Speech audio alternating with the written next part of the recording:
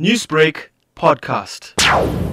The best way to minimize COVID-19 by far and across the world is to be vaccinated.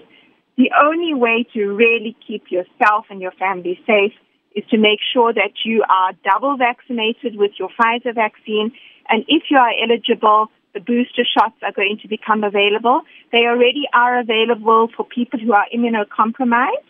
They should open up to the rest of the general population in the next 2 to 3 weeks.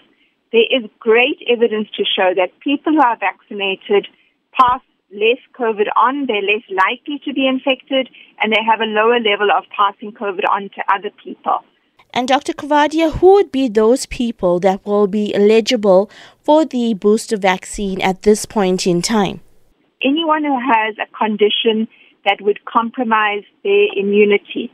Say, for example, you've had a transplant, you're on dialysis, or you've got multiple diseases, or any condition, and you'd be very well aware of it, that is a chronic condition, and you are aware that it makes your immunity not as strong as it should be.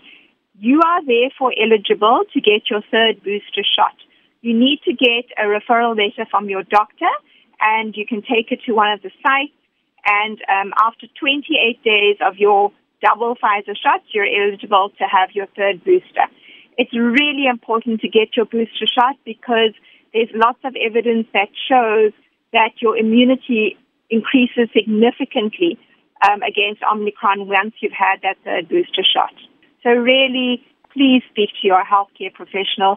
Please get good advice from someone who you can trust, and please try and get vaccinated as soon as possible.